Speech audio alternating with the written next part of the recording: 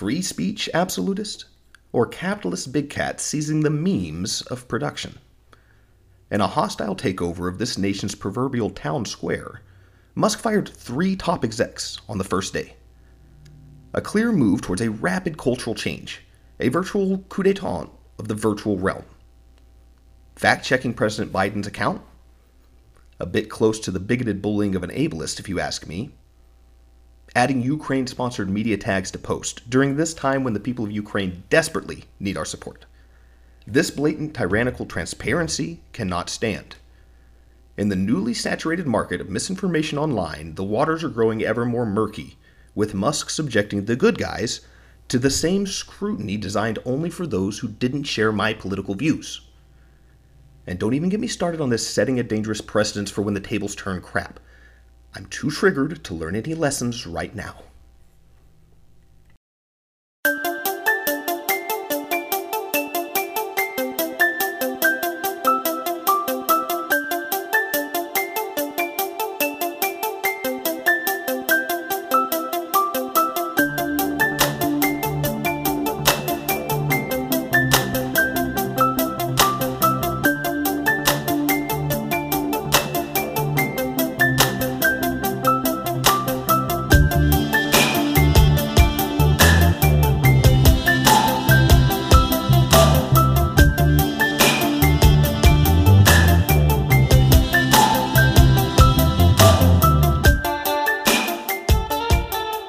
I know we come in hot to a lot of these episodes.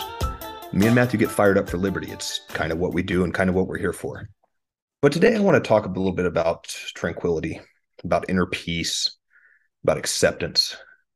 Because today Matthew and I were examining exactly a message of unity like that, an opportunity not to dwell on the past years of COVID insanity, but to extend that olive branch to those that were willing to kind of watch the boot of the government be pressed upon our necks during all this COVID stuff. We read an article in here. It was Emily, what was her last name? It wasn't Blunt. That's no, it sure was not. I got it here. It's Emily Oyster over at The Atlantic. This article is called Oster, Oyster, whatever. Now, this article is called Let's Declare a Pandemic Amnesty. So it's kind of that opportunity to not demonize people who got the message wrong, because we know that there's a lot of issues with misinformation out there, and who's to say what's really right and wrong. So, just because you lost your small business because of these COVID shutdowns doesn't mean we should be demonizing the other side, right? Well, Matthew and I, of course, we examined this article, and we're going to tell you exactly why we think you should shove it up your ass. And then, of course, as any op-ed piece goes, politically speaking, it wouldn't be a political op-ed if you didn't, in fact, declare the other side Nazis. So we'll talk a little bit about the Nuremberg events, Nuremberg trials, just to kind of wrap it all up at the end. And to be fair, that we're the ones calling them Nazis. It's not. I don't think she mentioned Nazis in that article. It's we're the one throwing the Nazis in there. What is that political theory? There was this guy that I can't think of his name, but it was essentially like he has his own little like thesis or theorem or whatever, and it's like, given enough time, internet comments will dive into Nazism, and it's it's kind of like the old Wikipedia game where you have to start on Google, Wikipedia article for the color blue and get all the way to the Civil War in America, which gets 7 turns. It's like within 7 comments, any conversation could turn to either being called Nazis or the N-word being posted, one or the other. Which allegedly has skyrocketed since Elon took over Twitter. I don't know if that's true or not, because that's one of those things, like I don't run to the internet to say that word. If I say that word, it is said with passion to somebody who is literally right in front of me. Like in the mirror every morning when you wake up, or yeah, maybe it's like if it calls for it, a little motivation. if it calls for it, I'm not above it. Yeah, I don't know that there's like an internet tally, a Twitter tally of N-words, be it the Nazi word or the other one. But I would say that I would postulate that a lot of people who are a little bit more loose with the N-word, the latter of the two, are probably getting back on Twitter nowadays. Yeah. You never know. And it's also, it's like, it's not the end of the world. Let's said the M word, whatever. That's a different topic for another day. That's It's one of these things, it's part of this conversation too, though, when it comes to free speech. There are these cases to be made as to why certain things shouldn't be said and why it would be better off if we didn't say them. Unfortunately, the things we're worried about are people saying naughty words, these peasants saying naughty words to each other, and not people lying to your face blatantly about whether it be COVID lockdowns or why we need to go to war in a certain country, or whether a certain conflict was unprovoked, or whether we had our hand in using the CIA to kind of needle point some of these issues around the world. Absolutely. Those type of things. But before we digress, as we do so well, I do want to thank both of our sponsors. First and foremost, Public Kings for Pedophiles. You know about them. And once again, I'm just going to keep calling you guys out. We know that the listeners of this show are not soft on the issues that matter. And we as liberty-loving people want to see human trafficking and pedophilia abolished. And that's what PHFP is working towards today. PHFP made their Q3 donation to Thorn. After much reading, they fell in love with their transparency, and it was clear and concise that fighting human trafficking is what they do. I was about to say, that's what they do. It's Thorn. They human traffic. I'm just kidding. That's slander. Please don't sue me. No, we all know that Thorn fights human trafficking. That's what they do. But of course, all of this is only possible with your direct support. So go to ph-fp.com and check out what they have to offer. There is something for everybody in that store. Don't get caught without one of their patches on your plate carriers. Don't get caught going on a family vacation without a t-shirt that will really get some good conversation going on. It's the holidays coming up. So make sure you wear a nice centerpiece just to really galvanize the family gathering, Start just sticking in the craws of all your relatives that want to avoid uncomfortable conversations. So don't think about it. Go be about it. Go do it. So go to ph-fp.com, support them. You help support the show, but as always, most importantly, you do help support survivors, and that's why they do the damn thing. Public Hangings for Pedophiles, turning awareness into action. I like that has become a little bit of a kind of our version of the meme that's like, if you think Joe Biden should go to jail forever, click like right now.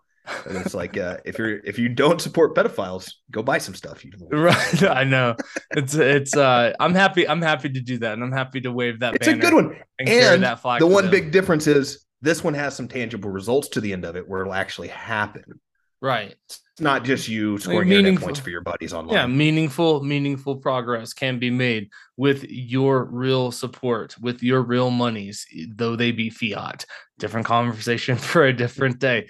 And our second sponsor, and we are more than stoked to have them on the show, First World Comic. Welcome to the First World, a practically post-apocalyptic, slightly mad magazine, Alice in Wonderland version of a dark dystopian reality that is freakily similar to ours. In a dimension not quite far enough away, some shit went down, sending us down a dark, slightly moist, satirical rabbit hole. Our reality takes the sitter route when the leader or mother-obsessed cult murders the Messiah monkey. That would be Harambe. Go check out what they have in the works at firstworldcomic.com. Pre-order your copy, sign up for their Patreon, stay up to date on all things First World. Again, that is firstworldcomic.com. First World Comic. Sit down, strain, and try not to melt. I love it. Matthew's done some practicing on that read. I see it's gotten a little sharper. I have. You can't, it's one of those things. If somebody's willing to support this show, the least I can do is not butcher their read. And again, though this one may not have as direct the tangible results that were immediate results that we're looking for with PHFP. I mean, this is part of what we're talking about. This is the Oedipus of what this channel is. That we're trying out here of this No Kings Network, ourselves, Jamie Kane, and all of our new members that have started trickling in, who I don't remember right now. I'm very sorry, everyone. I should have committed that to memory before I started the speech. But that's what we're all here for, is to help promote this culture of liberty and freedom and not living under the boot of the government. And in order to do so, we have to start kind of building up these pillars of the culture for people to latch onto.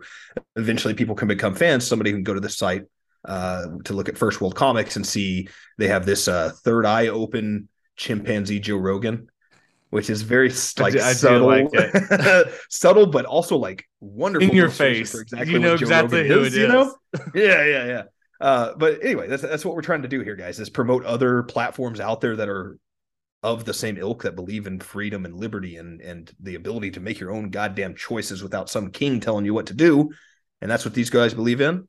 And they have some very interesting comics along the way as well that give you a good giggle. And I would have to say some interesting artwork as well. I really like their illustrations over there. I do too. Absolutely. So those are our sponsors. Go check them out. Pandemic Amnesty, no fucking way. You guys, you guys can shove that one right up yo poop shoot. It's not happening. It's just not going to happen. In an article titled "Let's Declare a Pandemic Amnesty" by Emily Oster from The Atlantic, a message of forgiveness that is proposed to move us forward as a nation after the years that we spent reeling, just completely destroyed by the pandemic. Stop the culture wars. Stop the political infighting. There's a way to move around more productively, right? That's what Logan's talking about. That's what we're here. Peace and unity. Gus Fraba. Namaste. But there's a certain group of people that should be extended to. And of course, we always have caveats and nuances, and we'll dive into that. But for the most part, the people that have actually been perpetuating and supporting the COVID regime, there can be no amnesty for them. Yeah, and there's a lot of language in this article that she writes where it's all about specifically talking about like, well, there's the idea of being doomed to repeat your own history, but there's also this idea of being stuck in a cycle of hate and not being able to let go of the past, which are both concepts that have some value. They do. The problem with that being, certainly, I think we need to release a little bit of that vitriol and hate towards our fellow peasants at this level. And so even those people who were so brainwashed as to, have been following all of these edicts and maybe even yelled down you for not following all these edicts, or perhaps they reported you to some government official because you weren't following the rules or got you fired at your job or whatever the case may have been. It is, and the point she makes in it over and over in this article is that we were given bad information, that we weren't able. Now, every time she gives an example of bad information, it's always like bleach in the veins. It's always it's all like right-wing conspiracy theorists. Yeah, she never brings up the anything state-sponsored misinformation. Wrong. Exactly. Yeah. The state-sponsored stuff gets brushed over quite lightly in this article when she's bringing up that idea. But I can sympathize with that a little bit, that we shouldn't be having this vitriol for each other because we're losing target over who we really need to be fighting, which is a big message we do in the show a lot, that we need to be focused on those who rule over us because they are the tyrants. The tyrant is not the person promoting the ruler. They're dumb. They're confused. There are many tyrants.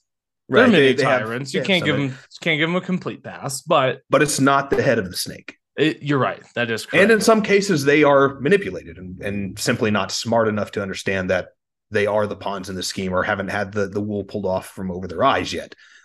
Right. However, the thing that bugged me about this article is it never once points to the people who intentionally lied to us over and over again for a political agenda, the people that made tons of money during this pandemic, the people whose businesses flourished and were allowed to continue to stay open even though they shut down everybody else's small business. Yeah, there's a couple of thoughts I have on that. First, just to try to still man her argument, because I can understand. I don't think that this is, I know that this is, just trying to reflect inwardly, because it's really important that we do this as the Liberty community, because I think that sometimes we can get on our high horse because we think that we see a way through the muck and the mire to try to create a better society, that we sometimes act like our shit doesn't stink. And so before we just condemn this person, like, oh, so, like, fuck her, essentially, I do understand. And don't worry, we will get there. We will get there. But I also have tried to understand, and I just pull from things that I know and that relate to me. And so if you look at the idea, because she even uses the word genocidaire in that article, she talks about when she was trying to, at a certain point when she is pushing like, hey, maybe we should get back to the classroom. And she's like, oh, you just want to kill teachers. You're a teacher murderer. And then she was like, I was like into a genocidaire. If you take it from that perspective, trying to break the cycle of hate actually has a very powerful and, it's important. it's actually very crucial work, because what comes to my mind is the cycle of genocides that you start to see in Africa, where specifically like the Rwandan genocide comes to my mind, right? Okay, so like the Dutch are in control and they do a lot of terrible policies there. I think it's the Belgians, I'm not sure. It's the Dutch or the Belgians, one of those countries right there, in the lowlands that was the unfortunate recipient of two World War invasion routes to France. I don't know which one it is, but anyways, they create a caste system of the society, and when they leave, that caste system now becomes the identification point for essentially oppression that the other then gets to, it's the Hutu and the Tutsis. And at a certain point, by the time the Rwandan genocide actually happens, you have this long string of events that nobody really remembers who did what to whom first. It was just like, well, they did that to my parents. And then they say, well, they did this to my grandparents, right? And so if just to try to stillman her argument, it is important for us to dive into like the limits of forgiveness. And now I'm just rambling, but I'm gonna keep going. There's a fantastic book called The Sunflower for all of those who would like a really good story on the limits of forgiveness. And it's from this guy named Simon Wiesenthal, who is essentially asked by an SS officer on his deathbed to come, and the SS officer asked the Jew, like, can Simon Wiesenthal as a Jew forgive him and the Nazis for what they've done? And he just walks away. He doesn't answer. And then there's a symposium of like 26 people that write in trying to answer that, like the limits of forgiveness. It's actually a really good book. So before we just say pandemic amnesty, no fucking way, I think that it is important for us, though, to actually sit down and try to parse out where forgiveness actually should be due and where there has to be some sort of justice. And that's all I'm trying to say, is that we need to do the mental exercise. This is not a one size fits all. This cannot be a French Revolution style terror type thing. And I know no one's advocating for that, but I'm just saying, like, we have to do better. And so I don't hate maybe the idea, if we want to stillman her argument behind this article. That's all I'm trying to say. And it's not that she was incorrect in that sentiment. It's that her scope was incorrect in that sentiment, in my mind. I agree. She sees, and it's that same kind of political compass thing where most people see a left and a right. And what they don't see is that everything's decided for you by the very top 10% of authoritarians on both sides. So the paradigm she's seeing this in, and she says it several times, she uses the term COVID scorecard, that we shouldn't be using this. And she is right to a certain extent on that it is annoying if all you're doing is harping about how you were right and beating your chest and going, I knew this vaccine was BS. I knew COVID wasn't a big deal. It's fine to point that out. But if that's the only thing you have and you don't have solutions, or you don't know why you were right or are able to articulate to that people, you have to be able to take that next step and say, I was right about COVID. And I'm not here to tell you that because I want to have the points of being right on social media. I'm telling you that because the reason I was right on COVID was because I understand the inner workings of how a government works. And I know that governments are a tool for evil just as effectively as they're a tool for good. And that in this particular aspect, this was clearly a power grab. Yeah. No, that's a very important distinction to make. And that's why we spend time in the nuance, because that's where a lot of times we as Liberty people lose outsiders or liberty curious people when we sit in our circles and we beat our chest about why we're right, without ever actually, and I understand that there's a large swath of the population that we will never convert over to liberty, but we can't ostracize those that can join our ranks just because we are so ready to say, I told you so. And I'm not saying that there's because a lot of people, that's one thing as you get older, there's not a lot of satisfaction that's derived from I told you so. Usually by the time that you get to say I told you so, you're just like, I don't want to say it because this isn't good. I told you so. And also we already watched the largest upward transfer of wealth in human history occur. So right. And what's it matter that I was right? And that's one thing that, though, now to start bashing and to slash, and because that's, this is what radicalized me. And, it was COVID. it was, and before COVID, I was a political moderate. I wasn't a strong like lefty or a righty or a libertarian or an authoritarian. I was like one of your like garden variety grilling centrist, so to speak, to reach into like the political compass memes. That's what I was.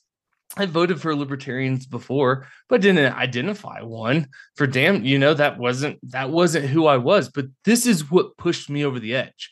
This is what galvanized me. This is what red pilled me. This is where Logan started talking to me while we're playing PlayStation during the pandemic about, hey, have you ever heard of this guy named Dave Smith? And I'm listening to him while I take showers and as I go about my day, and all of a sudden, like, there's something to be said about that. Exclusively when I take showers. Yeah, you liked that image. I saw your eyes light up. I saw it. For all those that will never see this video, Logan's eyes lit up when I talked about being in the shower listening to Dave Smith. It's just practicality because you're already hard when you're listening to Dave Smith anyway.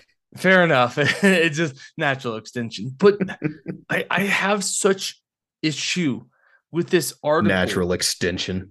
And I have such like, it bugs me to my core because our first episode was Life, Liberty, and the Pursuit of Safety, where we condemned the COVID regime. This is like, we came out, our introduction into the podcast world came out of the gate swinging at this topic. And time again, we have ranted and raged over the outreaches and the overreaches and the extremes and lasting impacts and the crimes against humanity that was waged in the name of safety. This is what we have talked about.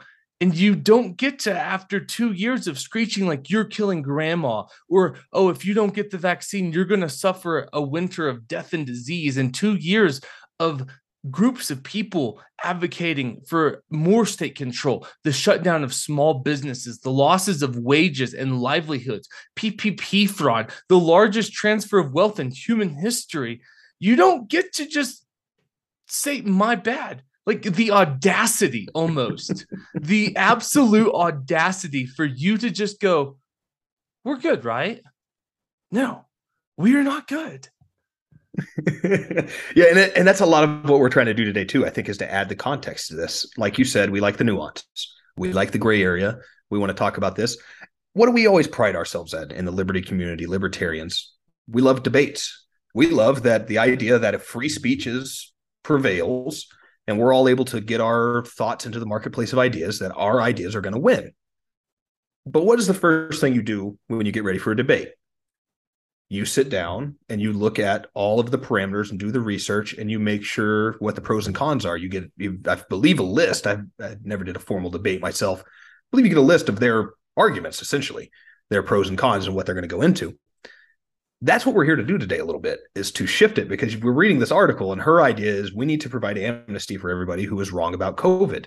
And in her article, she opens it up with telling a story about an anecdote of her and her family doing all the right things and wearing the cloth mask while they're outdoors, and even comes to a point where her young 4-year-old, another child, gets too close to him on a bridge while they're on a hike one day, and he screams at him in all caps, her own typing in the article in all caps, social distancing, because he doesn't want this other child to kill him.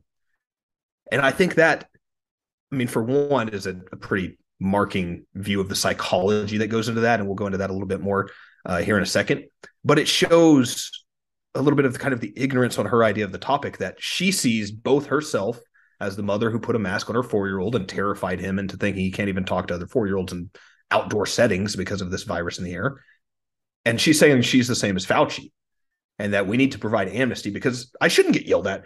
I'm just a liberal dope who put a mask on my kid because they told me there's a pandemic, and you're yelling at me and Fauci at the same time. And on some level, she is correct. We don't need to be screaming in her face about this. We need to be explaining to her, look, this is why I saw the writing on the wall. This is why I knew this was a bad idea. And this is why I knew that this government overreach was going to be a greater detriment to us than any virus ever was going to be. Yeah. And that's what we do. We're here for the nuance, living in the gray. And but you talk about the psychology, and that's really interesting, because when you start looking at, there's a lot of research coming out now, and there's a lot of conversations in the mainstream media.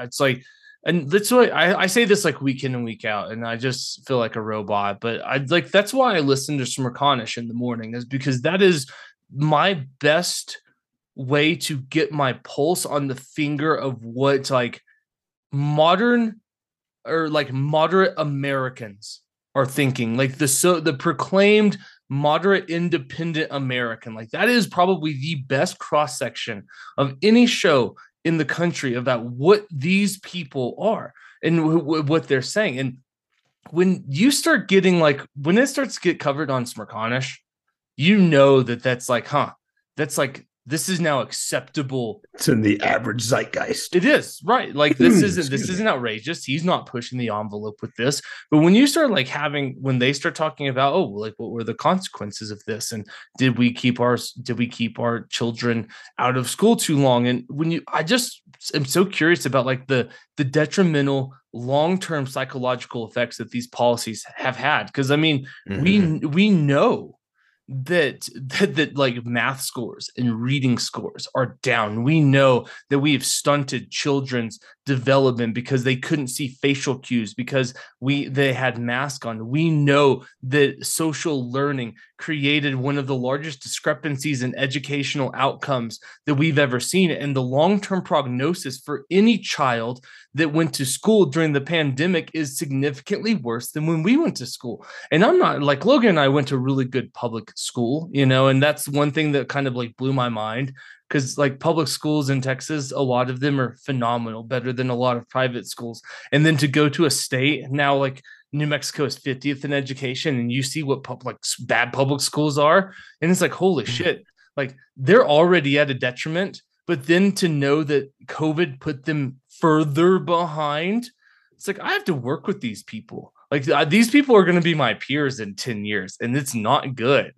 How great would it be? We talk a lot on the show about the propaganda machine that is the state and what it pumps out, and how school in a sense is in fact just simply that. Of course you're learning some decent things along the way. You're also learning how to sit in a cubicle for 8 hours a day and not talk back and be a good tax cattle. Yeah. What if this was the spurring point for, we had 2 years of kids who weren't in state propaganda schooling, and what if this is what wakes them all up, and they're the generation that ultimately brings down the state, ironically, because of the COVID policies? That would be, I like your attitude. I like your spin on that. And that's actually like, we're seeing that because there's a small little charter school where I live, and numbers are down because parents are pulling their kids out and homeschooling them.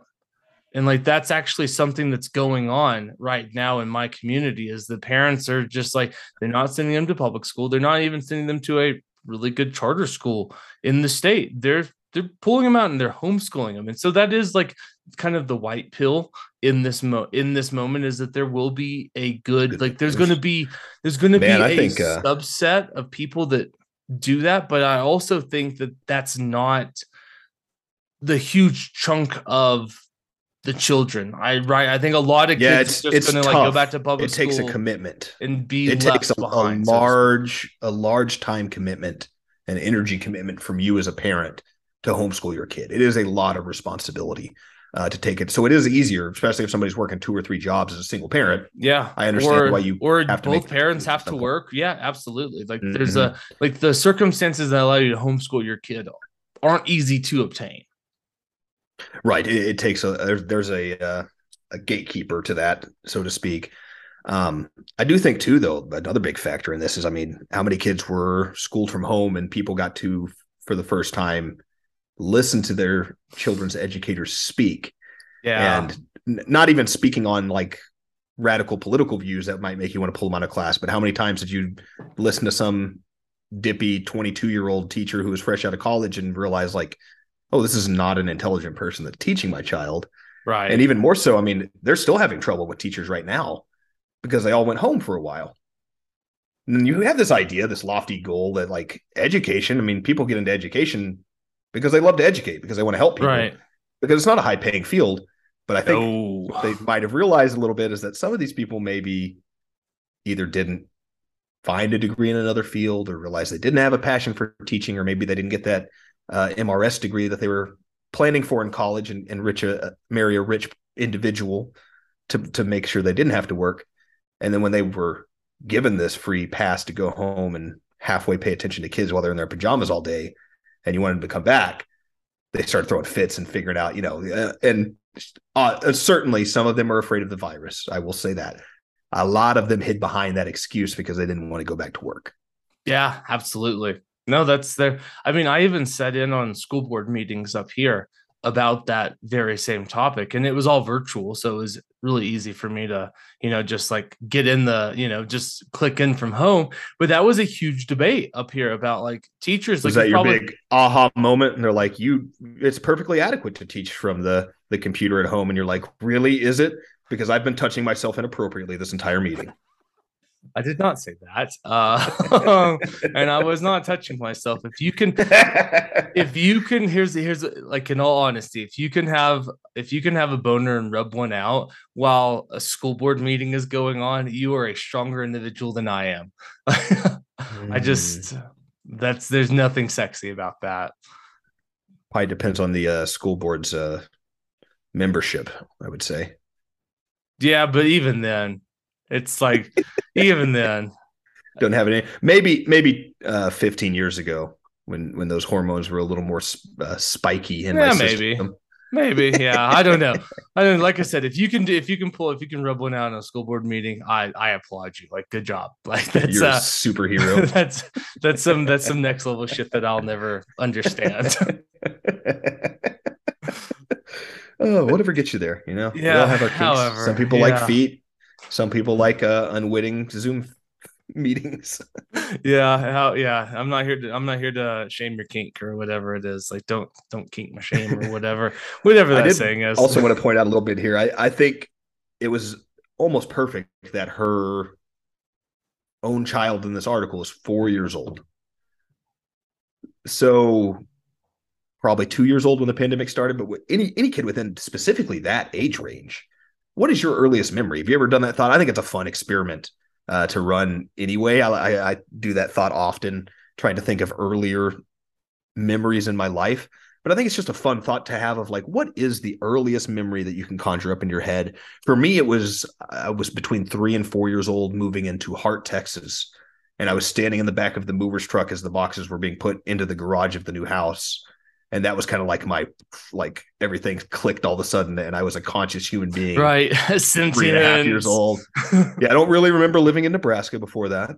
I just remember like, oh, I have a new house today we're moving into, and looking at all of my things in boxes in this garage. It was just it's like something went off, like a flashbang grenade went off in Call of Duty, and all of a sudden I have memories from that point on. I'm sentient. I am now sentient.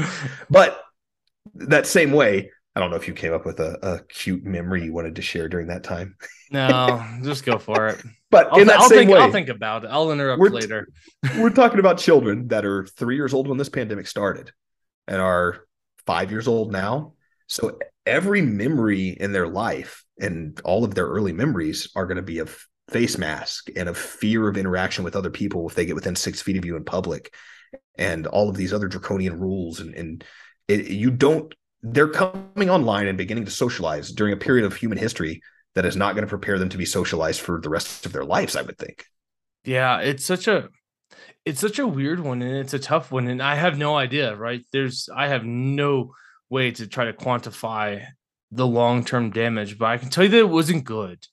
And I appreciate you pointing out like some little like snippets here and there of like some positive bastions that we can lean on and hope for in the future. But I think that for the vast majority of children, it's not good. Like, the prognosis is worse for them than it was if the pandemic had never happened. And of course, there are going to be those that, make it to West Berlin, so to speak, and those that, but I think that when we look at this particular issue, we left the vast majority of our children in East Berlin, and it's not good. And there was like, I don't even know how I came across this, but I was listening to Dr. Phil. Oh yeah, I got into a vehicle and it was being played. Dr. Phil was on Joe Rogan the other day, and it was like right in the middle of the podcast, and they were talking about reading scores just being down across the board. And Dr. Phil was talking about, and say like, however you feel about those people, I don't care. Like, your reaction is on you. But Dr. Phil was talking about like up to children are learning to read up to the 3rd grade. But then after the 3rd grade, they're reading to learn. And so if you didn't get those good cognitive abilities to actually read when you're in first, second, and third grade, then you are at a severe disadvantage moving forward, and there's no way to. And so that's what we're talking about in this episode, is that the people that advocated to mask your children, even though that we knew that children were not huge spreaders, even though that we knew that children's symptoms were they were either asymptomatic or it was very mild, for the people that sat on high and demanded that you mask your child and create these long-term unquantifiable disadvantages, they do not get amnesty in this. There cannot be.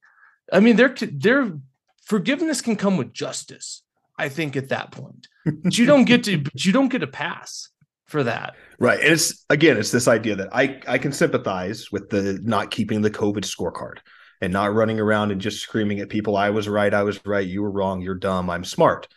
But there is a lesson to be learned here. And you can't learn that lesson by just simply sweeping this under the rug. We have to first do a little bit of chastising. There's a classroom. We're going to get out the ruler, do a little spanking first. Do the angry nun. Seeing the angry nun in Catholic school, smack your hand with a ruler. Oh, I'm glad we didn't have to grow up in Catholic school. I know. I have a friend that went to Catholic school out east, and he always talks about how mean those nuns were.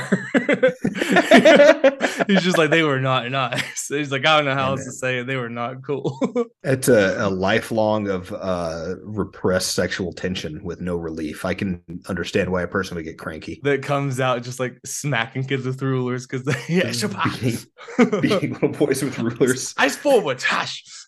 And even worse, they committed to a life of chastity and dedication to the Lord Jesus Christ. And meanwhile, they're watching all the dudes in the church diddle these kids like it's no big deal. They get to get laid. There it is. No chill.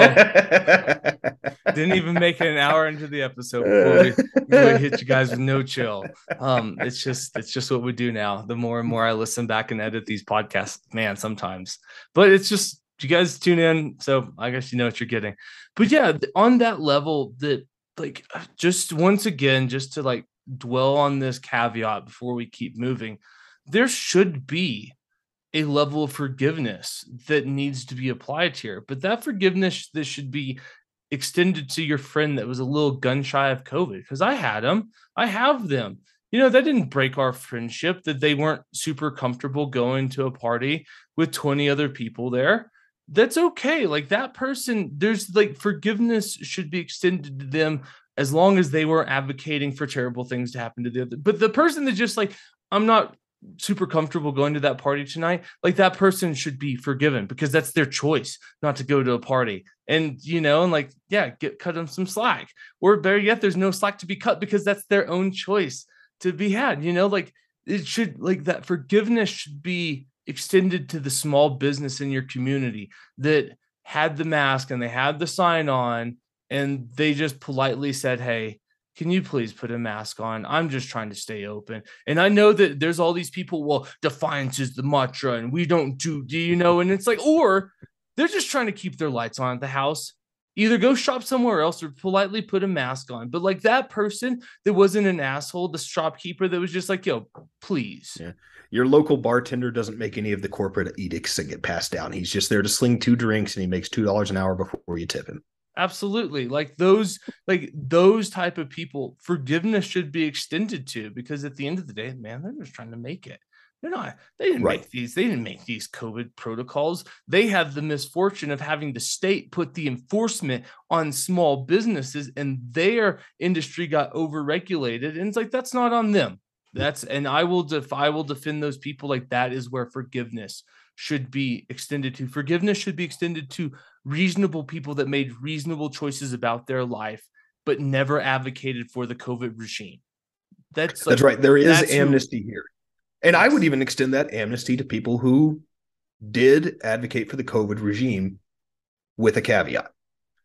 Because right now we got some scribbles on the blackboard, but that lesson's not sunk in yet. This is a complex semester of study that we have to go through to get you caught up. You know, you got 3. Yeah, you got some take-home work. You got some midnight assignments. You're going to write some papers, take a midterm, and then we'll have a final test. And if you come up with an A at that final test, then absolutely we can extend that amnesty to you, and we don't have to have this big Civil War fight. But we have to examine what happened over these last 2 years, examine exactly what we gave up, in that we already mentioned the largest transfer of wealth from the bottom class to the upper class in human history, the extension of all sorts of different government programs where they can lock you down for anything now. They're already talking about behind closed doors about doing this for climate change in the future. They're going to destroy your economy again. We're looking at inflation. We're looking at the gas price increase. We're looking at the increase of goods. We still have trouble at the restaurant I work at getting all the goods in that we have. We're out of stuff constantly. And I have to explain to people, yes, this is because of all the lockdowns, because essentially after 2 years of it, I get it. The lockdowns are over. A lot of people went out of business during that time. A lot of people lost their jobs during that time because they didn't get vaccinated. A lot of people had to move on with their lives and find other ways to make livings off of the grid in certain areas because they weren't able to live a regular life in the state that they live in because these crackdowns came down. So that amnesty is there. However, first, before you can be extended that amnesty, you have to get the right message. You've got to learn the right lesson, and hopefully listen to this episode of the podcast. Yeah, and it is, and I mean I like what you said, man, because there is room for forgiveness here. Her maybe I think she is misguided, and I think at the end of the day she's wrong. But I can That's the nicer alternative, because the other one is that she's a paid government shill. yes, and is probably guilty of treason if that is the case. But just to be kind, I think that she's wrong. And it's important that we do these thought experiments to still man the other's arguments so that we actually do understand what we are talking against. And to a certain extent, yeah, there is forgiveness that needs to be extended because I mean we've done an episode on this too. Like is the rise of cancel culture negating a very important aspect, forgiveness, and it's biblical. And I know that not everybody subscribes to biblical beliefs. And I mean Logan and I have even said like we're agnostic. We're not here to convert or deconvert anybody to anything. But there is like I love the principle and the foundations of a society that can actually forgive.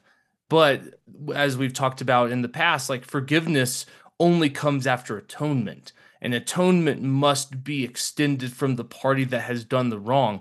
And you don't get to just throw up your hands and say, our bad, we're all cool. There's no atonement with that. There's no effort to actually right your wrongs. And so for those that actually do, try to atone, I think that there should be a level of forgiveness, even if they're up in the upper echelons. I'm not saying that they get a pass, but I think that justice and forgiveness must come to those that are willing to atone for what they've done. Right. It's that thing of, this is a lesson we should have already learned. I mean, I already said it once in this episode, to think about the war in the Middle East, of all the different countries we invaded after 9/11, based on false information, based on people lying to your face. And all of it's come out now, granted years and years later, because it took time for all of these documents to surface and for people to decide that they were tired of being part of the grotesque machine that is the military industrial complex. And Snowden had to get a hold of some documents and people, whistleblowers, leaking some things. But eventually what we found out is they lied to you. They knew there were no weapons of mass destruction. The real driving fact of that war to why Saddam Hussein got killed had nothing to do with 9/11, had a lot more to do with him going off of the oil dollar, which is, again, something we beat the drum on a lot on this show. We invade countries that mess with the economic system that we set up and forced upon the world. Yep. But all those same people are on the news right now. Besides a couple that retired. Yeah, they're sure all right there. They? They were all on the news this year telling you why we needed 15 days to slow the curve and why you had to get vaccinated and that you were a piece of garbage if you didn't. That narrative continued because we didn't learn that lesson. We gave that amnesty to these people. Those people are still on TV. I never even put that together. You're right. They're still there. It's one of those things that but until like somebody says it out loud and it actually like clicks, and it's like, and it's like the Bill Burr argument. He's like, oh, like as soon as somebody says, and it like sucks the matrix back from your face, and you can suddenly see what's going on. It's like, yeah, of course, like they're still on TV. And what was the guy that lied about his helicopter getting shot at in Iraq, and then he was disgraced from one network, and then he ended up being on another, and he's still on the air today. Yeah, I It's not remember Dan that story. I Rather's. can't think of who it was, but Um, yeah, it's exactly what we're talking about.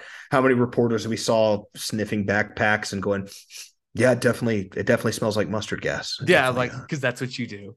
That's what you do after a chemical attack. You pick it's an up random appropriate things. That's what reaction I. to all right, That's what I just do. sniff it. That's No what I mask, no none of that. just. It's like, yeah, that's mustard. That's good. That's good Uh, mustard gas. smells mustardy. Oh man, and that's Just glad they the didn't use ketchup glass. I'm allergic to nightshade vegetables. that's so dumb. That's- and that's like so we've given our caveats and we've still manned the argument for the other side. And it is important to point out though, moving forward, that when she talks about because now we're in our full-blown critique mode. When she starts talking about, well, every like people, unless you were willfully spreading misinformation, get a pass. And it's like, oh, you mean the misinformation from the conspiracy nut jobs that and the likes of them, right? It's not the blatant misinformation that was propagated by the state. In fact, there's that nice article that just surfaced, I think it was just yesterday at time of recording, that there was leaks from the Department of Health Services that revealed coordination between Twitter, Facebook, and other social media platforms for content moderation and takedown requests, to the point that they were meeting once a week during the election to make sure that everyone was on the same page. But it's not that misinformation that we need to critique and condemn, right? It's just the bleach in the veins and the Which hydrochloroquine and the what are the monoclonal antibodies and all these other things, or better yet, sunlight and exercise. What a no, it's none of that misinformation. which again, if we're keeping score, if you want to be crazy about Not this that and we you are, want to go down, let's but we think about are. what the misinformation was on those two sides. The stuff that they would say is not a big deal because they're bootlickers, all this stuff from the government. Well, have you ever Things actually like tasted the boot? Rubber actually tastes pretty good when it's on your neck. I Flavor will profile say, is different. I guess rubber, maybe a leather would suffice a little bit more. I did get in Oh, you trouble when chew I on was the in Little top League. side of the boot. Oh, Yeah, you're. yeah. Oh, yeah, yeah, yeah. See, because Maybe that's I'm like a government official type of position. You get to chew on the okay. leather. Because I've only ever tasted the rubber. Maybe there's something in there about like a leather chaser. Somebody's trying to get promoted to a leather licker and get off the rubber underside of the boot. We'll come back to that one. There's something there. There's There's something something funny I there. haven't got to yet. There's something there. Put that under the hat. But anyway, so things like lying you into the war in Iraq or telling you that these vaccines will completely stop COVID and that there are no side effects whatsoever. They're 99.9% effective. They're perfect. All those lies, not the ones we want to talk about. And then she gave an example of one of these terrible lies from the right, and it was bleach in the veins. That's a fucking meme. Somebody's trolling. That was Mm-hmm. not a serious thing that anybody on the right was proposing with any earnesty to say, this is what we believe on the right as an anti-vaxxers. That was some kid fucking with people online. I actually want to say that I might be wrong here, but I want to say that came from Donald Trump. I really do. I in my gut it tells me that it originated from something that he said. And I want to say that it was probably in the same conversation when he was talking about UV lights and if there was a way that we could get UV lights into the veins or into the stomach.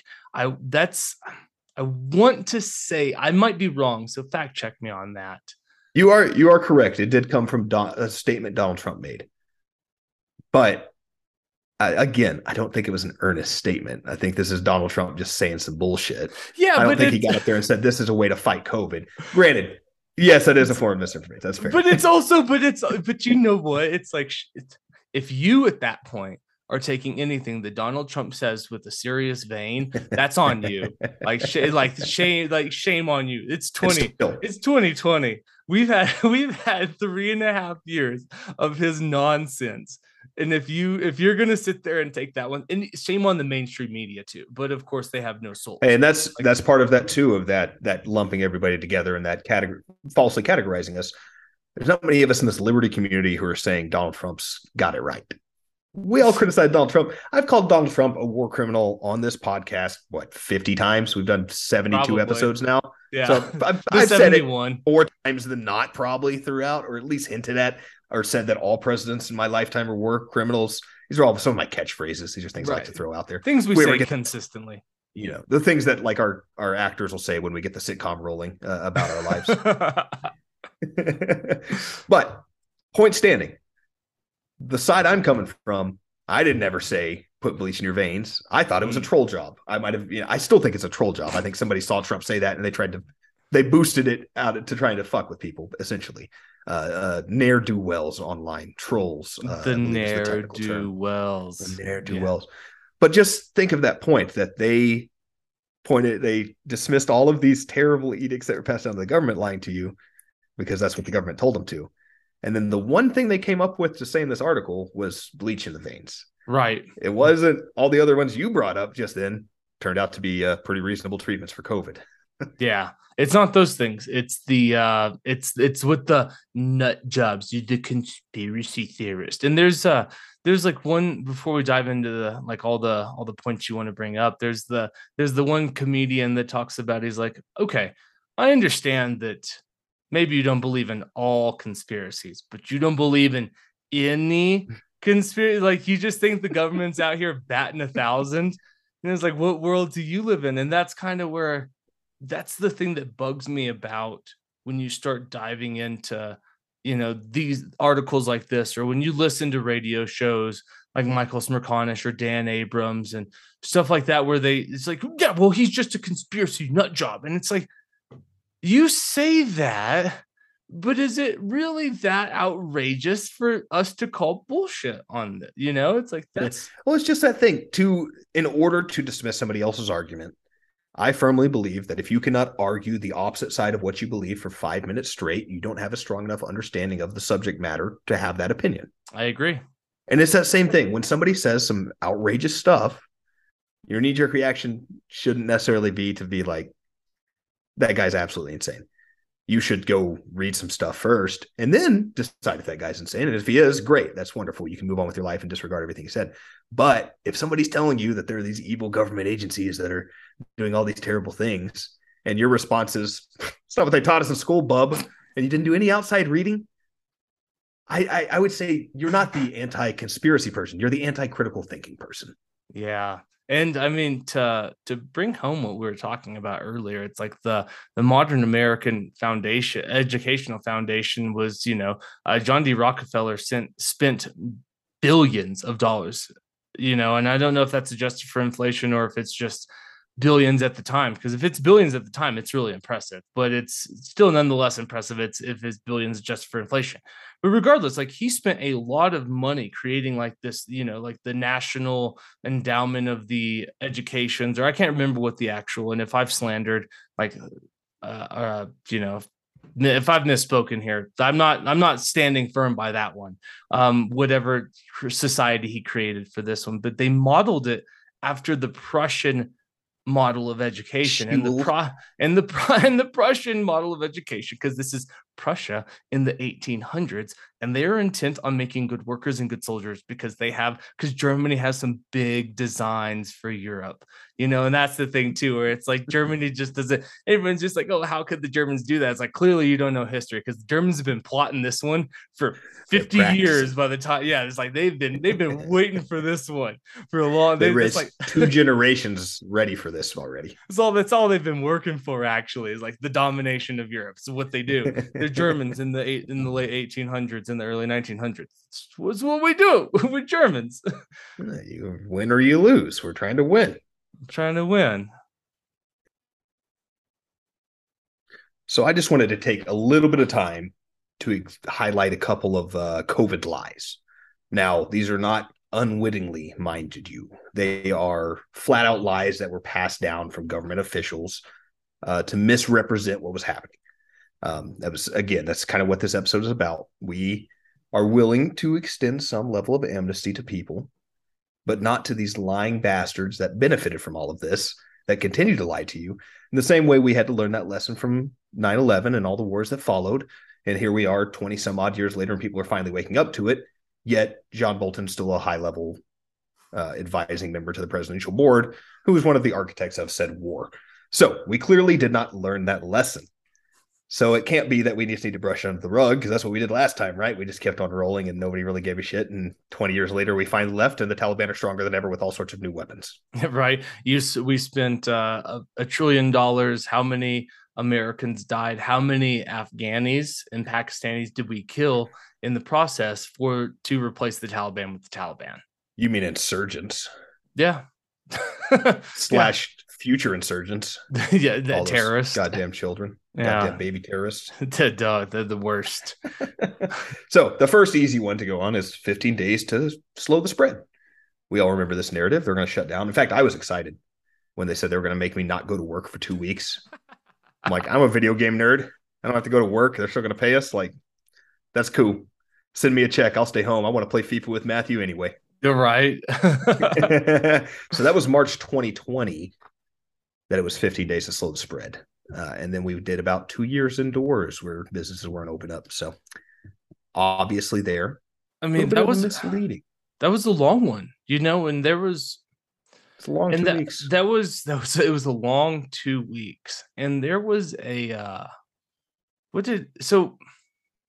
there's this there's a classical music festival where I'm at every summer, and last year we went, and one of the guys was a composer, like a modern composer from New York, and he had a piece that it was something like, I can't remember the title, but essentially it was just called Air, or that was kind of the idea. And he was talking about how like the pandemic made us rethink air, where all of a sudden they told us that we have to stay inside, but now I'm inside with recirculating air in an apartment in New York City with 1,000 other people that I don't know, but I can't go outside. And even, it was even little things like that, because this guy's not here to be political.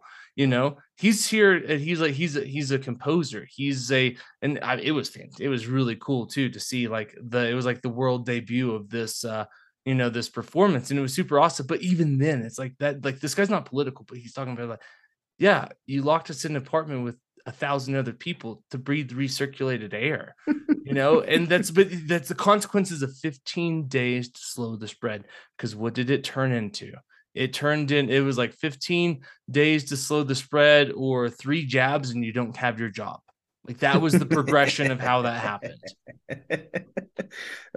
I like to, that's not one that made the list on here, but the idea that the way to avoid this respiratory virus was don't go outdoors and breathe open air and be in the sunlight, but stay indoors and lock yourself up. And I mean, you can still go to restaurants, but you do have to wear the mask that doesn't actually stop anything, and sit at the table with all the other people in the circulated air system. Well, then you're safe from COVID. Well, we know that COVID hovers at a range of like 4.5 foot to 8 foot. So you have to wear the mask when you're standing up. But as soon as you sit down at the table, it's different, because COVID doesn't actually permeate below that threshold.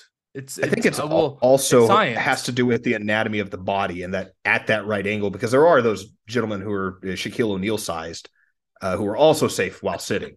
So I think something about the 90-degree angle of the body thwarts the spike protein from taking hold on your respiratory system. Absolutely. It's science. I don't remember reading that specifically, but speculated. I think that's correct. No, I'm pretty sure that there's like definitive research on that.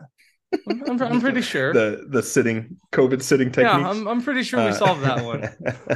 So let's go ahead and move on to face masks then, since we just discussed that a little bit. So you guys may not recall, but at the beginning of this pandemic, everybody freaked out and started buying face masks. And Fauci went on the news and he told you, guys, face masks aren't doing anything. There's no reason for you to buy face masks. In fact, we're a little bit worried that we don't have enough for the medical professionals. That's why we don't want you to buy. In fact, I don't think he said that last part. I think that came out later when asked why he lied about it, when he, of course, reversed his position and said that you better all wear masks or you're going to die. Now, granted, we've done some research now, and a lot of people seem to be pointing out that the porous holes of these cloth masks, and especially the grid system of that cotton mask I put on to not sacrifice my beard, that was my compromise, as I wore a handkerchief essentially for the time being. so that I wouldn't mess up my beard and I would still look presentable when I got to sit down at the dining table in front of people. The COVID virus is significantly smaller than those porous holes in those masks. I saw a chart the other day where they they showed like the almost like the solar system, and at one Right. point they have to go like, oh, by the way, just for us to have the other planets visible, the sun's actually reduced down to 1/100th of its actual size in this depiction of it. Right. And it was kind of the Because same thing for the mask. It's like, here's the porous hole, here's the virus. By the way, this point, this pinpoint on the screen that represents the virus is actually about 200 times larger than the virus, but you wouldn't be able to see it if we made it that small. yeah. It's yeah, and So, that's the thing. Yeah. There it is. The face mask, right? And I'm not and there's a lot of this because I'm not I don't know, I'm not militant about a lot of this stuff. And face masks are one of those things that it didn't at a certain point it didn't bug me. Like as it continued, it bugged me, but at the start it's like, okay, whatever, because I can buy into that whole like, you know, like okay, like if it helps the business, and that's kind of where I came into it. It's like if it helps the business stay open, if it's not going to take food from someone's table and keep lights on, I can suffer to wear a face mask for 10 minutes as I go around and shop. Like that's not, to me, that's not a radically inconvenience, and that's not like a gross infringement of my rights, that particular thing. Now where it gets tricky is as it fits into that is a piece of the puzzle that is a massive gross infringement of my rights. And so that's like the double-edged sword, because yes, at a certain point it's like, no, please do not ask me to wear one of these, because we all know that they're worthless and they do this is not some matter. bull. But it's like, yeah, and that's, I think that's, well, that's why you just have to have nuance and move through your life appropriately. Life's hard, act accordingly. But just to recap there, you got Fauci telling you don't need masks because he wanted to reserve them for the medical field, which you might go admirable. Then you have Fauci It's not mandating great. mask upon the entire population. You have to wear a mask or you might die from this. Fully well knowing that the N95 or In 90, M90? yeah, Is it in 95 was like N95 is like the grade that and whatever is a more significant above mass it. of that would probably do something for this virus. But they never tell you that when they mandate these. They say you have to put a mask on, knowing full well that it does almost 0%. I mean, other than, I guess, perhaps if it was able to spread on the spittle that you shot off between your teeth, if you're gap toothed like I am while you were having a conversation with someone and it hit them right in their mouth and they closed their mouth before any sunlight got to it, then it could have infected them that way, and that would have been saved by a cloth mask. But that's a pretty niche example, pretty small portion of how the virus was being spread. Right. I really like the image of the two ice skaters dancing, and they have their cloth mask on, and you can see in the video as they breathe, it just goes right through the mask, and it's just like, oh, oh, cool, I've cool. had a woman come up to the bar, talk to me. I'm old and deaf, so I couldn't hear her, and I leaned in and said, "I'm sorry, wait, one more time." And she leaned in and 3 inches from my face whispered what she needed to me.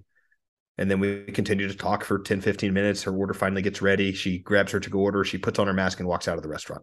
And I'm like, we just talked into each other's mouths for 15 minutes. But it's not, but she was also sitting. And so therefore it's the, don't you remember, it's the, we already covered this You know, one. Matt, Oh, it was the damnedest thing. The woman wasn't sitting down. She just leaned on the bar. ah, She didn't even follow that crazy rule. dang. All right, fair enough. All right. So another big lie that we had during this was the vaccine mandates. Mm-hmm. During the presidential run, our president-elect Joe Biden during December 2020 promised that no one would be forced to take the vaccination. Mm-hmm. Remember those days? I do. Back when we were allowed to make reasonable choices about our own health care. Oh And yeah. sure, there was this object, what was it, Project Hyperspeed or whatever it was, Warp which is speed. another one that people, Warp Speed, which is one that a lot of people forget about. But, you got to take this government vaccine because the guys on the left said so. Meanwhile, you're forgetting that, like, we just had an unprecedented push through of medical practices that aren't getting all the tests they're supposed to do by the Orange Man, he's bad, right? The Orange Man's bad. So we're Right. trusting the Orange Man on his vaccine just because we elected another guy? Yeah. What's actually really interesting is it wasn't immediately after, but I probably in like early 2022, late 2021, there was a big push of the mainstream media to say it's like, you know what, we should give credit to Donald Trump to help right-wing Republicans take it. And it's like you guys are almost there, It's like funny how there wasn't a big story about amnesty back then. yeah, because you have all of these people like, prior to the election of 2020, I'd never take the Trump vaccine, blah, blah, blah, blah. And then as soon as the Democrats are in power, it's like, of course it's safe. You're killing the children if you don't get your vaccine. Yep. Yeah, that's the one thing too, where it's like, that one bugs the shit out of me. Cause I don't care. I don't like people. I don't care what you do with your life, honestly. And it's one of those things. Like a lot of people use it's our whole shtick. We're libertarians. We are libertarian. What the fuck you want to do? Yeah, we want gay couples to defend their marijuana plants with their perfectly legal open carry AK-47s. Amen to that. And might as well make them automatic while we're at it. But that's true. That's like Jesus intended when he gave them to us. Amen. So I got rid of the dinosaurs too. The vaccine mandate, that's the one that really starts to grind my gears on a level that the other ones haven't, because now you're telling somebody it's coercion.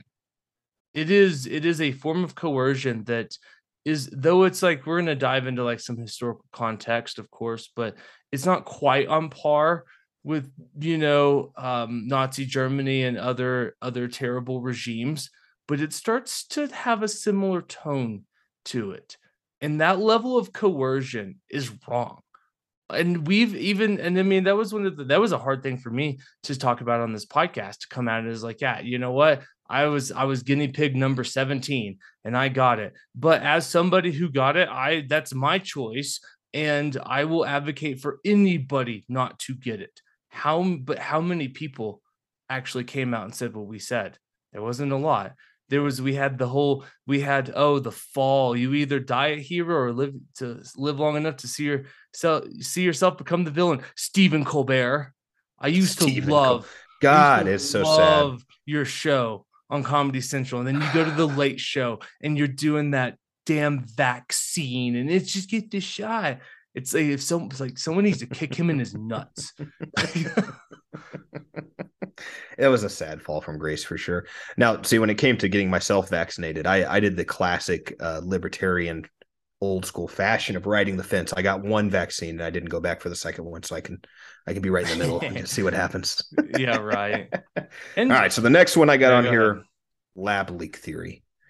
Remember back when you were a racist, if you thought that the COVID-19 virus came from anything other than that episode of South Park where they fucked the pangolin? Excuse me, the wet markets. Back when it came for the wet markets. I love that episode. You keep your mouth shut. The Mickey Mouse has become an unsuspected return guest. Yeah, well, because he is a villain. Like, let's be fair, Mickey Mouse is a real life villain, and it's good that South Park treats him as such. I wonder if we have a return of Kanye meets Mr. Mickey Mouse with the recent current events that have been going on. I have no idea. You can only hope that they're still delivering fire.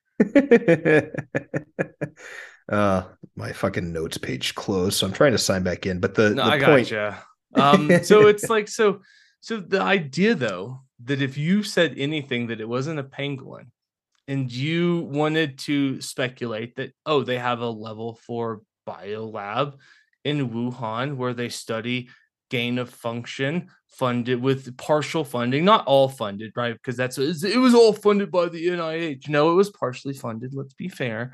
We only threw some money at it, not all of the money.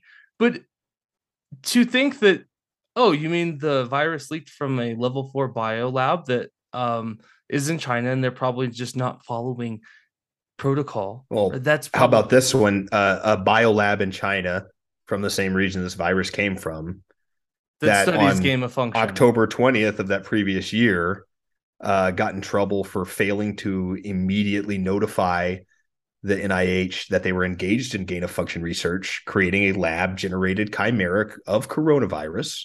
And this happened between June 2018 and 2019. It tested more deadly on mice that had human cells in them than on the original virus.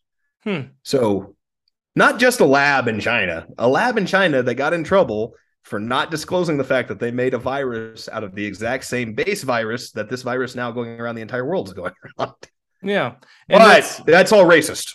Do you remember when Jon Stewart went on The Late Show with Stephen Colbert and said that, and how uncomfortable it made Stephen Colbert?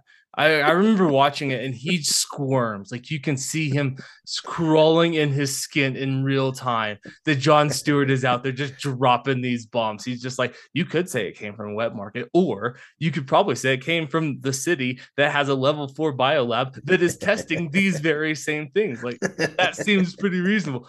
Oh no, that's not the rubber boot message, sir. That's racist.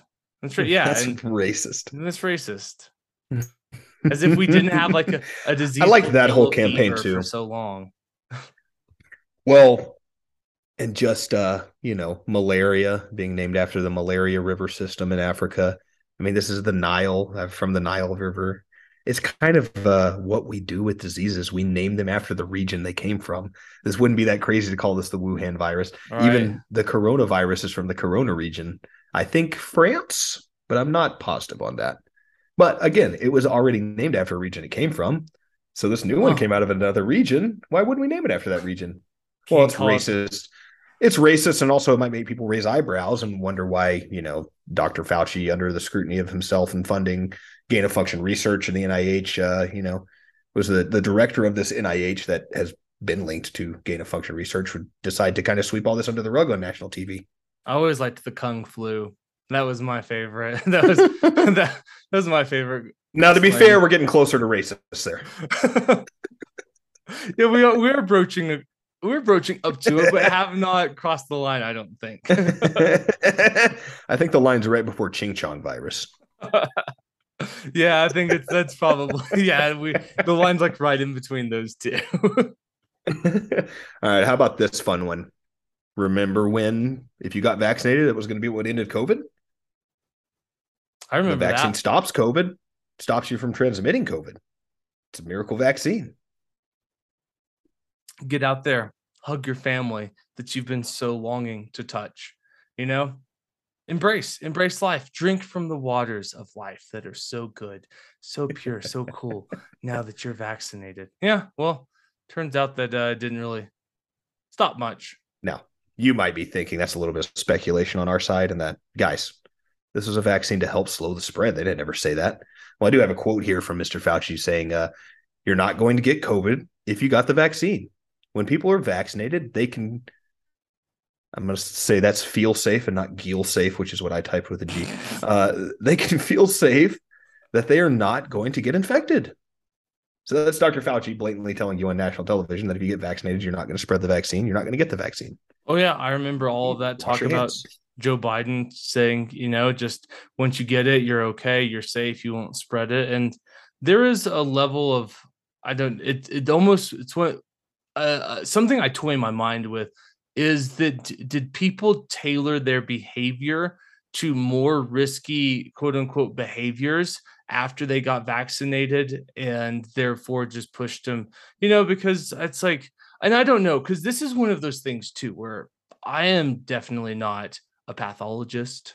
I did not take a single class in college about it. And I know that you can do your own research and stuff like that. And there's a lot of this that's a little bit above like the layperson's head about how vaccines work. How are they effective? What is their efficacy? There's all of that type of stuff that's not, and I'm not saying that you just have to like throw your hands up and lean on the experts, because there was a dissenting group of doctors throughout this whole thing that were arguing it's like we're doing everything against like immunology 101, right? Like I touch Mhm. things, then I touch my face, IgG, IgN, it creates these responses. And like you don't put a child in a bubble and say, come out with a healthy immune system, crawl around, eat dirt, pick your boogers because there's things in there and then eat them. It's like that's how you get healthy immune systems. And so I'm not here to say like, oh, you just have to trust the science. But I also am not an expert on how vaccines work because I know that there's still meningitis. There's still And that's totally fair that we're not kids still get experts on how chicken pox, and vaccines work. we vaccinate against chicken pox, and kids still get that. That's true. That's true. And that's reasonable to point out that neither of us know the ins and outs of pathology and vaccines. Uh, you know who does? It's Dr. fucking Fauci. He knows a lot about that stuff, and he lied to your face. They told you this wouldn't be transmissible. And just this past month, if you're living under a rock, the Pfizer CEO got caught. He got caught admitting that they never even tested this on its effectiveness on transmitting the disease. Yeah. And not only did he lie to you, he lied to you knowing there was no evidence. Yeah. And that's criminal. There's no other way, but we do have that nice little, what is it? The Vaccine Protection Act, or whatever it is, that essentially that's created amnesty in the past for other vaccines, saying that you are not that the manufacturers of it aren't liable. And this is okay. So this is one of those things. Well, it's also what Warp Speed was. I mean, we also gave amnesty ahead of time for any side effects. I mean, it was a blank check. I mean, we wrote a blank check, and that's also this is a hard one for me to walk because I'm not an anti-vaxxer. It's if you didn't want to get the COVID vaccine, yeah, that's fine, and it's probably going to kill me one day, and I've got to deal with that. That's on me. That's not on anyone else. That's on me because I made that decision. But I'm not an anti-vaxxer because I think that it's like I really like to not dying from preventable communicable diseases that have made that was like a lot of human history up until very, very recently, we forget, has been filled with misery and dying of very preventable things, And so I'm not like this huge anti-vaxxer, but you also can't like grant blank checks to people like this. And then say that, oh, well, they're like, well, that's on you. You had informed consent. Really? Did I actually have informed consent? It's just a hard one for me this is a hard one for me to walk through because because I don't know. I'm not an expert in this field, but it's probably good that kids don't die of polio anymore. And then and I know that there's the argument. It's like, yeah, we'll look at like the standards of drinking water and blah, blah, blah. But it's also like there's a lot of really cool things that don't have, like, people don't die terrible deaths. And you can make a good argument because of vaccinations, right? And I remember I was actually digging into this. There was a anti-insulin group when they started giving children insulin, right? So like you have these kids that have, I'm not talking about like type 2 diet, like fat people diabetes. I'm talking about like type 1. Maybe they wanted to end diabetes, and what better way to end diabetes than cutting off the insulin supply? Like all those people die out. Yeah, right. But there's like, I was even diving into this recently, and there was like an anti-insulin group, and they're like, we don't know the long-term effects of insulin. It's like, yeah, you're right. We don't know the long-term effects of putting insulin in children's body, but they are going to die of a diabetic coma in like a week. Yeah, we know the short-term effects of diabetic comas. We know that they will die. We don't know what the long-term effect. And so that's just one of those things that I'm not here to take a stand like one way or another about what you decide with your health. We are anti-authoritarianism, and that is where we can actually stand. I don't like mandating anything. And so but it's just like the whole like vaccine one, and it's not even specific to COVID. It's just like the greater argument of vaccines. Because I know a lot of people argue that they cause autism, and maybe they do. I don't know. I just don't know. I've had a lot of vaccines, and I'm autistic, a pretty strong libertarian now. So yeah, I mean, well, that's why we screech on the sidelines and expect the world to get better without doing nothing about it, because we're libertarians. With all this said, despite all of these lies they had, it never did once stop them from demonizing you for not taking the vaccine. Sure We've didn't. also seen this continue to carry out, where now we have a lot more evidence. We've seen some of the negative effects. We've seen the lack of efficacy. We've seen the effectiveness of herd immunity and building your own immune system and taking vitamins and being healthy.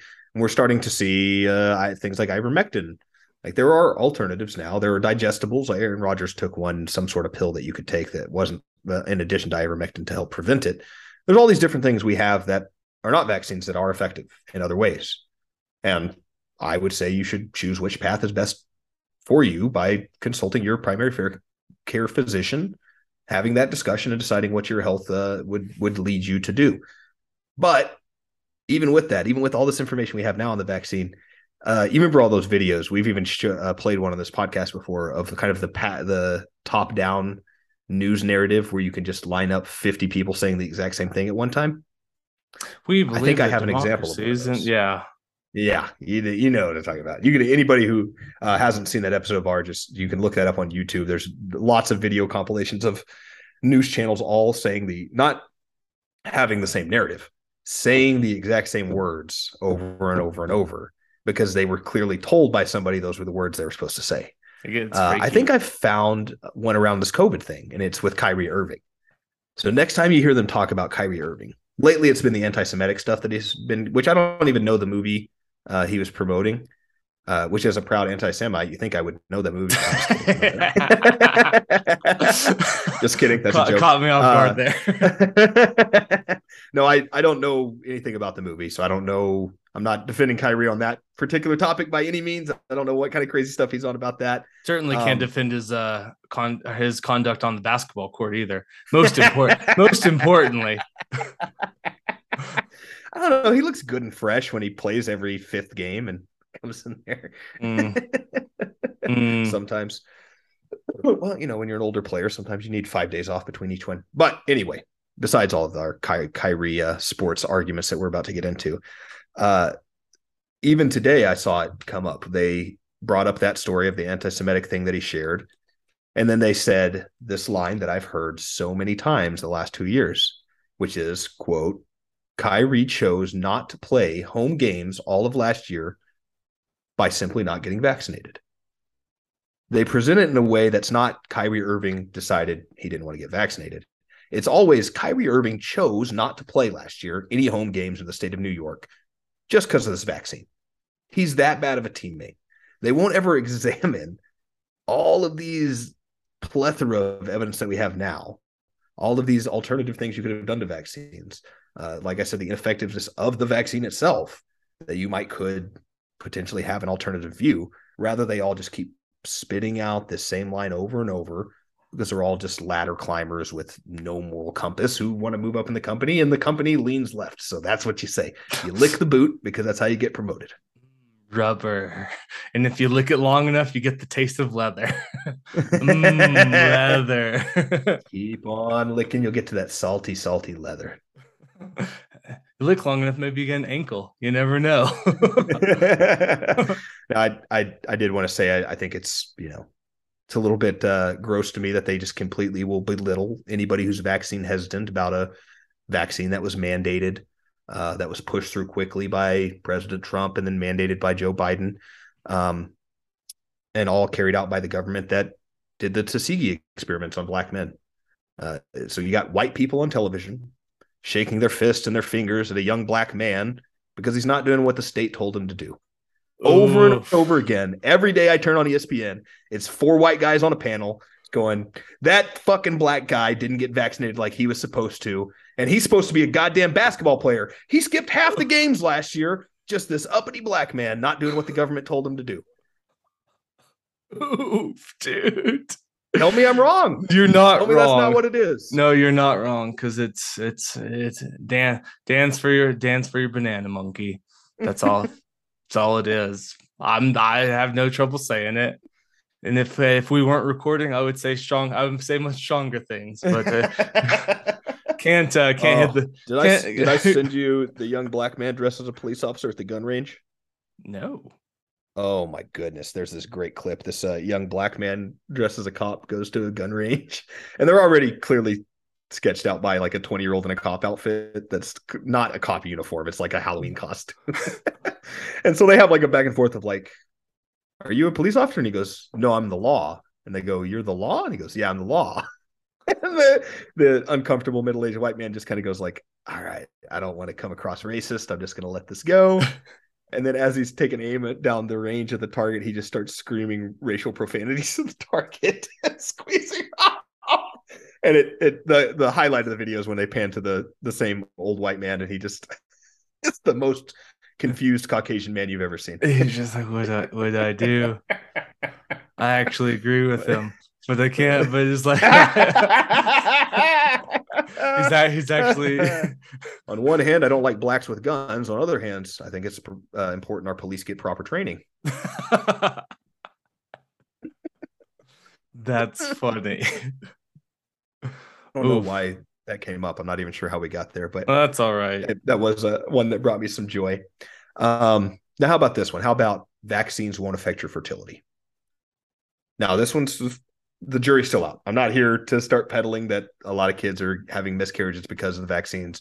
I looked into a little bit of the research on it. There are more people who have had the vaccine having miscarriages. There are also more people who have the vaccine. So I don't know that those numbers outpace that particular statistic. It might just be that more mothers were naturally having miscarriages at the rate they were having vaccines. However, we do know that in January of 2022, earlier this year, there was a study that came out showing that the average menstrual cycle of women that were vaccinated, on average, lasted 1 day longer. Now, that's a long ways from being part of the conspiracy circles that are saying that the vaccine's creating an infertile population generation. I'm not saying that. I think it's definitely outblown in a lot of those regards when you see those run up. But have you ever heard that, Matthew? Have you ever heard that women are having longer menstrual cycles when they've had the vaccine? No, I didn't know it was longer. I know that they were having irregularities with them, that they were either like coming sooner. They weren't like as they weren't as you couldn't chart them as well as before. I know that there's like some irregularities, and I also know that I want to say that Robert what's his name? Robert Cook, who like patented the mRNA technology. He was on Joe Rogan months and months ago, but he was talking about like it is collecting in places that they didn't, like the spike protein was collecting in places that they didn't expect it to, and it was pooling and hanging out longer than anyone expected. And so I mean I've heard those type of things around it, but not that particular thing. Right. So you at least have brushed up on it, but we do a weekly podcast. We read on this stuff. We really dive into it. We go a lot deeper than the average person. I'd imagine, I'd even venture to say our average listener probably hasn't heard that statistic. We have seen the government shout down women for bringing up concerns about it. Yeah, there's that. Don't get out of line. So again, kind of like my Kyrie example, it's kind of one of those things that I suppose abortion is the only area that no white man can tell a woman how to use their body applies to. It doesn't seem to matter that much when it comes to vaccines. Yeah, right. It gets a pass because it's science. It's science. I mean, the last one I had on here was the pandemic of the unvaccinated. I think that kind of plays into the one previous to the one we just read. I mean, it's just again, even though the pandemic is raging on, there are people who are vaccinated fully, boosted 17 times. They got the COVID. They got the Omicron just like the rest of us. They got the Delta just like everybody else did. Yet, this pandemic's 100% your fault for being unvaccinated. Despite all those facts, despite all those people still spreading the vaccines or still spreading the virus and contracting the virus and the virus getting in every household in America, it was still your fault for not getting vaccinated. And this is where it starts to like really brush up on some really authoritarian, uncool, totalitarian shit. That's where, because now all of a sudden, like you get the president of the United States, and I'm not one here to argue like, oh, the president must be revered, and I made that argument, but it is wild that the president of the United States gets in front of the television and says, unless that you get vaccinated, you will have a winter of death and disease. That is immensely mind-blowing to me. You could probably classify that as like a divisive statement. You could make that argument that all of a sudden you're telling people that have reasonable skepticism about this, that if you don't do this, that this is your fault. And this is where it starts to really brush up against like the language of totalitarianism that we despise so much. It is us versus them. They are the unvaccinated. And you can blame all of this. You can blame the pandemic. You can blame inflation. You can blame supply chain shortages. You can blame grandma's death. You can blame everything that's wrong with your life on the unvaccinated. That is not cool. In fact, that is some of the most uncool shit that you could ever say. But that's the one thing about the whole like Kanye thing that's really kind of, it rubs me the wrong way, that it's like, okay, so saying like the Jewish media, that's one thing. But when you start like brushing up on like the head of a nation demonizing an entire group of people based on a certain status, that is far more resonating of Nazi Germany than Kanye saying the Jewish media, right? And that's the point I'm trying to make. When that is like Joe Biden is starting to parrot that type of rhetoric that is dangerous, that all of the people that scream, oh, that's anti-Semitism and clearly you don't know history and you shouldn't say those type of things. Joe Biden nails that. So he hits so much closer than Kanye saying the Jewish media. Fast forward to 2024, and Kanye West has just won the presidential election, and he's goose stepping down Washington, D.C., and opening internment camps for Jewish people. And you go, guess we missed on that one. Yeah, fair enough. You know, it's like, I guess we'll be on Black Hitler after all. I guess we'll be on this podcast to talk about how we were wrong at that point. Apologizing for the first time ever in 2 years of the podcast. Yeah. And we've gotten a few things wrong, and we've even brought on people to tell us how we were wrong. We definitely have. We're not, and that's part of the experience. If you're going to sit here and tell everybody that your arguments are better, then when you make a shitty argument, you got to eat that shit sandwich. You must. And that's the thing. And so now it's like now we're going to brush up into like the idea of like the Nuremberg defense, because this is the one thing that I think a lot of people, when they're sitting there crying for pandemic amnesty, is that it starts to, and like, once again, I'm not calling these people Nazis. I'm like, Nazis were Nazis. It's very simple. Like, and I don't understand why this is so confusing. We still have like literal Nazis running around right now today, neo-Nazis and new types of Nazis. So like, those people are not that word for actual Nazis. Those people are Nazis. And like, Nazis are Nazis. And I'm not saying that the people that push the COVID regime, our presidents are an entirely different brand of pieces of shit. Yes, absolutely, different flavors. You know, like there's German chocolate, and there's American chocolate, and like Coca-Cola and Fanta. Absolutely, different flavors. If anybody doesn't know that story, Fanta's origin story was because Coca-Cola didn't want to stop selling Coca-Cola products to the Nazis. So they made a secret shell corporation called Fanta. Yeah, absolutely. It's a real story. And so for all of the uninitiated, right? Because I wonder, because you guys know me at this point. I'm just a huge history dork, and I get history hard-ons about all these little things that most people find like terribly boring. But the Nuremberg trials were held after World War II, after the defeat of Nazi Germany.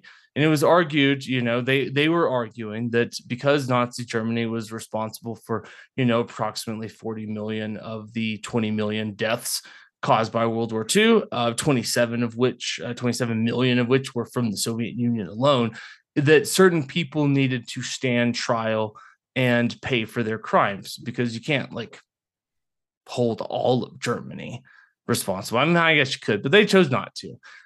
So there was a international military tribunal. It was established in between November 20th of 1945 and October 1st of 1946. 21 of the most important and prominent surviving members of the Nazi Party were charged for various crimes.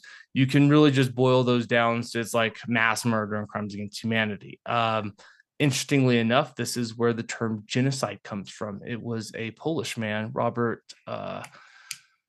I can't remember his name. Anyways, the term genocide is actually coined, and it becomes a legal charge that has ramifications during the Nuremberg trials. So that's like the very first time, because prior to that, there was no actual charge. And what's really interesting about this is that this is the first time that the leaders of a country actually have to stand trial for what they've done, because prior to all of this, everybody's just like, all right, I guess the Kaiser has to abdicate. Looks like the Tsar has just been assassinated by the Bolsheviks. Like, there's like governments just come and go, and they just kind of like let it slide. It's interesting that genocide was coined during that time. I actually didn't know that. I think before that, they referred to it as civilizing savages. Yes. That's exactly what they called it. Taming the Browns. Taming the Browns. What a terrible sitcom.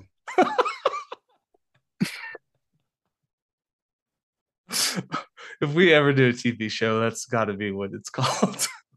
I don't think we're going to get the pilot out. You never know. You never know. You could find fun. You can find dark money in some weird places these days. Oh, Jesus. Anyways, so like I said, like one of the major crimes, they were charged with this overall crime of aggression, which meant that they plotted and waged an aggressive war, and that verdict declared, of this supreme international crime is what they called it, because it contained within itself the accumulated evil of the whole. And so it is very interesting, though, that this is like the very first time that, people, leaders of a war have to stand trial, like I said before. And they picked Nuremberg because it was very symbolic to the Nazi regime. That's, like all of those early rallies that you see of Nazi Germany, they were held in Nuremberg, right? So, those iconic images of 50,000 Nazis with huge Nazi flags up, swastikas and fire and all of that good stuff. That was all held in Nuremberg. So they did that to symbolize. But what's really interesting, and this is like, there's so much of this that we're glossing over, as you guys know, because I just love all of this stuff so much. I could just talk about this all day long. But what's really interesting is that when they actually come down to it, is that it's a trial. And they actually get defense, right? This isn't some show trial that they have in the Soviet Union at like the Stalin purges and whatnot, that these were legitimate trials, and there were defense attorneys assigned, and that they actually tried to make good arguments why their defendants weren't guilty of what they were being charged. And so a lot of this, the time spent on the defense, it's fascinating because you get some pretty interesting arguments. And so one of them, like I think most of them they never denied the crimes. Like none of them ever sat up there and was like, concentration camps didn't happen. Treblinka wasn't a thing. None of them ever had that defense. They didn't do like the outright denial. But what you did get is they didn't pull up the Kanye West spreadsheet, show you how many CEOs are Jewish. Did he actually do that? Have you not seen the spreadsheet? I have not. I thought everybody'd seen it by now. I have not. He had a spreadsheet of like every major tech company, and they're like founder, president, CEO, CFO, and then he would like all the Jewish names were red. So the sheet was just a red sheet with a couple like green segments in the Excel document. But it was, there are a lot of Jewish people in charge of tech companies. Kanye West is not wrong about that. He's not wrong about that, but you don't help yourself when you start that way. That's another conversation for another day. Don't suck me into that one. I had to try to Um, derail you no, once. no, that's okay. Just I want to take the bait, so don't dangle it. Shiny, shiny. And so another defense that all of these, and because now mind you, like these are very high ranking people. Like we're talking about von Ribbentrop, who is the foreign minister. We're talking about It was basically like the number 10 guy to the number 100 guy because the top 10 guys are in because they all Argentina lost. still. Well, no, because I mean, they could be in Argentina. They either off themselves, one of the two, Yeah. and it's that's a whole nother fascinating subset of history too. It's like, well, what happened to the bodies of all the high ranking Nazi officials? Soviets probably burned them because Well, in the same way that we dispose of all interesting tyrannical dictators once we finally catch them, as we did with Bin Laden, we dump them in the ocean before anybody can examine the bodies. Traditional sea burials, of course. Yeah, traditional Muslim burials in the sea. No pigs in the ocean, baby. And so a lot of these people blamed it on Hitler. And in fact, like he was mentioned more than 1,200 times during the trial. And they all tried to just pin it. They either blamed it on Hitler or they blamed it on other like high-ranking members who'd already committed suicide, like Reinhard Heydrich or Adolf Eichmann, Martin Bormann. They tried to blame it on certain generals who had committed suicide in the bunker, like Krebs.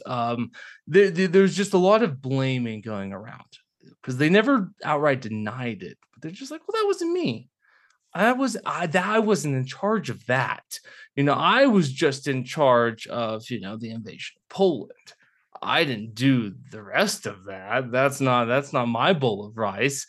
And there's I think I love this argument the most though. And this right here might be one of the single best quotes that when Logan and I sit in here and pontificate into this microphone week in and week out about the dangers of the state and why we need to decentralize power because it is not good left in the hands of any one person, especially when they become tyrannical, it is this. A few defense lawyers attempted to argue that, quote, Germans' authoritarian mindset and obedience to the state exonerated them from any personal guilt. That is an actual defense that the lawyers use. We're Germans. We're obedient to the state. You can't blame my clients sitting on the stand for waging an aggressive war that killed 40 million people. We're just following orders. It's the mindset of our people. Orders. That's my culture, bro. Yeah. I wonder, it's excuse me. I had an intrusive thought there that I'm not going to say out loud. Save it for later. I'll save it for later. And then I lost my actual train of thought that I was going to say out loud because I was thinking of dirty things to say. Hate when that happens. Sorry, what were you saying right before that? Oh, it's just the idea that like they argued that we couldn't, that my clients are guilty. It just came back to me. So how far off of that statement is it from for the greater good? Because I was doing it for the greater good. I was doing it for the greater good. I was doing it for the greater good. You killed 6 million Jewish people in concentration camps. I was doing what I thought was for the greater good because that's what the state conditioned me to think. It wasn't for the greater good I see now, but I was doing what the state had conditioned me to do. You can't blame me for that. It's very similar in my mind. It's almost the same argument. It is. It is extremely close. And that's why we lump this in, because we're not out here.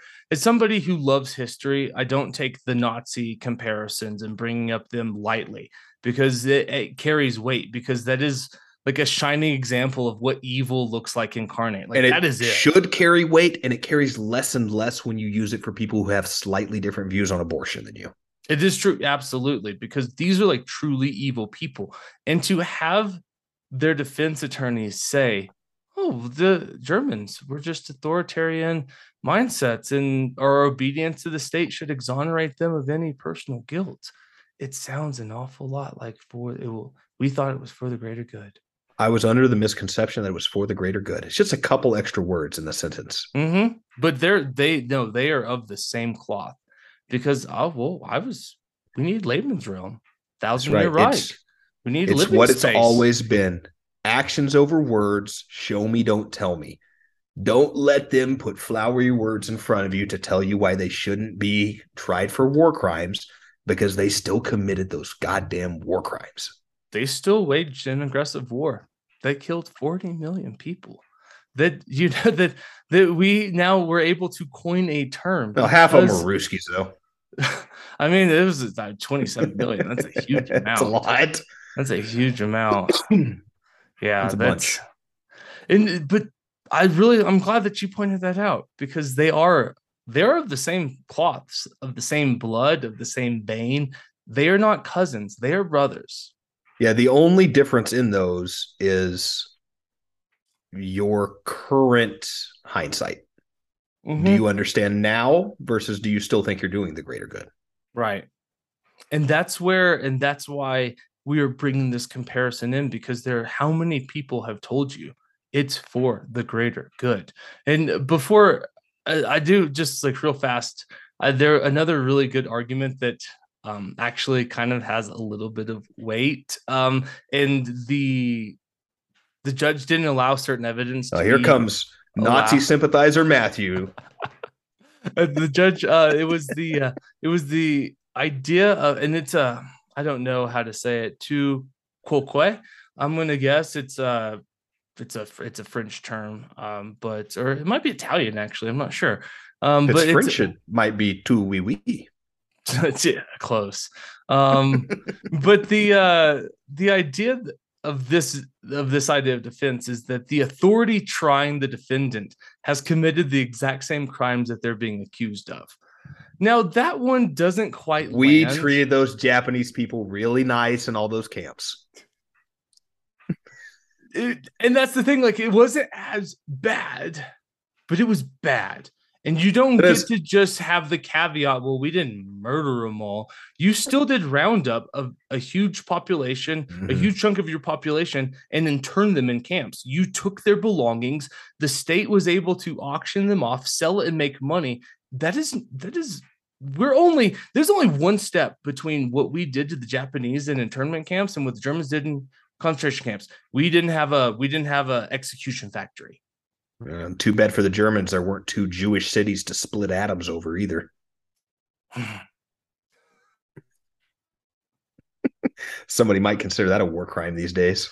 Someone might, and that's completely erasing two major cities off of a population grid. And that's pretty big deal. Yeah. And this is why, and this is all honestly why we have these conversations. And, and like Logan and I, we will take hard and firm stances on a lot of things, but there's also so much nuance that needs to be had with all of these. Like even this entire conversation, pandemic amnesty. No, but we can talk about some caveats. We can talk about the grays, maybe for some, maybe for a big chunk. But you don't just get to commit heinous acts because there's no other way. I don't know how to look at it. And it's not as, and this is what's really confusing for a lot of people. And this is where one of these days, this sound clip will be played back against me. And I'm going to have to stand and answer some really weird questions about all of the shit I've said on this podcast. When it's okay, they're not one-to-one comparisons. I'm not saying the COVID regime of America is Nazi Germany. I'm not saying that because they're radically different. But what I am saying is that they share some characteristics, and those are not good characteristics to share. And you don't get to just throw your hands up and say, I was following orders. That defense did not work in Nuremberg, and it does not work now because interestingly enough, most of those defendants were found guilty. A few were acquitted of not all of the crimes, some of the crimes, and but 11. I want to say 11 of the defendants were sentenced to death. Hermann Goring, the most prominent of them, committed suicide the night before, and after they found out that they committed suicide, they went ahead and just read all of the rest of them their last rites, and then proceeded to run through the hanging of all of them within like an hour of his Oh, death. you're gonna commit suicide? Not if I hang you first, motherfucker. Exactly. And so so there's actually this was omitted from the official US record, but we all know that it's true now, because the master hangman of the US Army, because there is actually a thing, there's a post, and he even talked about this, that they botched a lot of the executions. Like either the rope was too short or the trap door wasn't big enough. And I don't think all of them, but there was a good chunk, because they're hanging 11 people, 10, 11 people. I want to say like 4 or 5 definitely didn't get a nice quick neck break. Just dangled there. Do you think there was any particularly fat Nazi generals that had to get like a hangman's boot on their shoulder to push them through the rest of the way through that trapdoor? I mean, some of those guys are like Hermann Goring was definitely the largest. Those guys were living large. They weren't starving like your average German at the time. But Yeah, that's they weren't in the trenches out there. yeah, and and I'm not, before anyone tries to misconstrue, I am not saying that people need to be hung in the streets willy-nilly, or that people need to stand trial for crimes. I'm not saying that. What I am saying is that you can't, and I know a lot of people, if you listen to this podcast, you probably feel the same way, that we don't get to just give blank amnesty to the regime that has perpetrated it's modern day crimes against humanity. It's not an invasion. It's not millions of people were overtly killed in acts of aggression with war. But we do know that COVID patients were funneled into nursing homes, which killed a disproportionate amount of old people. We know that. That's not conspiracy. That's true. And that's pretty close to murder. We do know that COVID and the transfer of wealth from the COVID regime took more money out of your pocket and my pocket than has ever been seen before. And it sent it all to the hands of the people that already had, before the pandemic, the disproportionate amount of wealth. We are further away from them than peasants were to royalty in the Middle Ages. That's what we're talking about. That was a fun one, isn't it? That's what we're talking about. That is the regime that we're talking about. So if anybody who says like, oh, let bygones be bygones, no, because how are you supposed to sweep that under the rug? How are you supposed to sweep away an aggressive war that killed 40 million people? Some people people have to answer for crimes. And this is in the same boat. You don't get to just sweep this under the rug. Truce are bad. No. Your bad's pretty bad. That's right. That's right. If it was just a couple mistakes and everything was back to par, sure, we can talk about amnesty. That's not what we're talking about. They didn't have an open war where they rounded us up into concentration camps and did those horrible things to us, but put us in quarantine. They put us in quarantine. They greatly decreased our future earnings potential. They took money out of the next generation. Your children and your grandchildren will be poorer because of the events of the last 2 years than the trajectory they were on before that.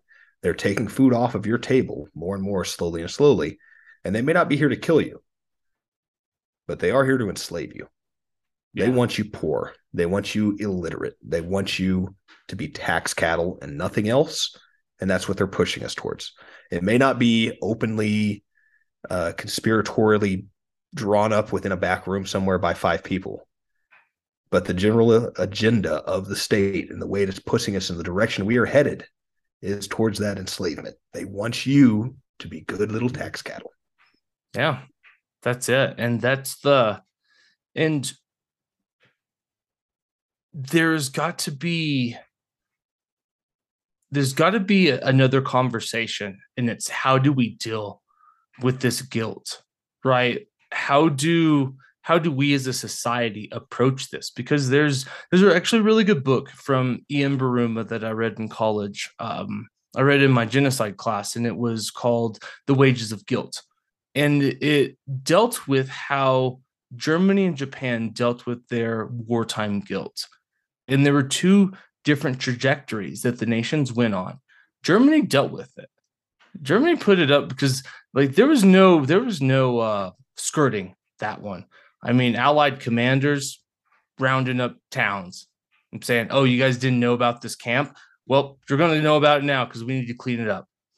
And everybody's going to go down there, and there's the whole classic, but that's the thing is like, we didn't know how many Germans threw their hands up. And this isn't like I'm not here to demonize Germans, right? But how many people in that particular time period threw their hands up and said, oh, we didn't know.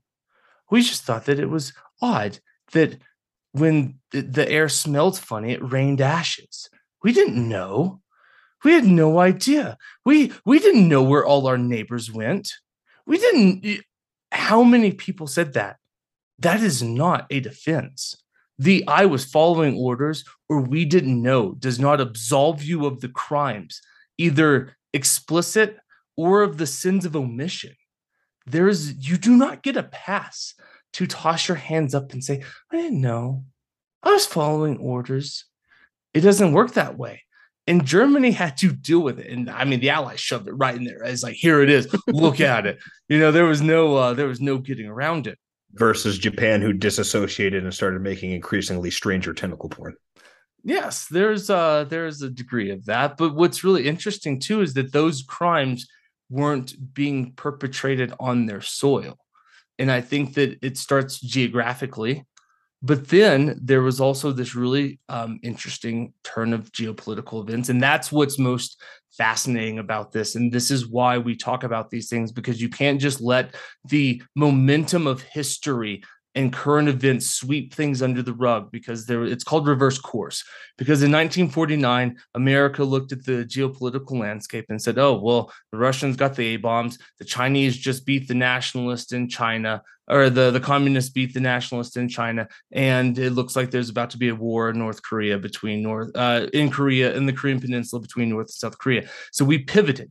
Instead of treating Japan like the conquered loser of the war, we pivoted to rebuilding their industries to make them a strong ally. And in that, we swept so many of their war crimes under the rug. And because of that, Japan dealt with their war doubts or their war guilt a lot differently, because now there's a generation of Japanese people that go to the shrine at Hiroshima and wonder, why did the Americans drop a bomb on us? We have no idea. And it's like, oh, really? You don't know? Well, damn it, my government was actually complicit in the cover-up, so of course you don't know. But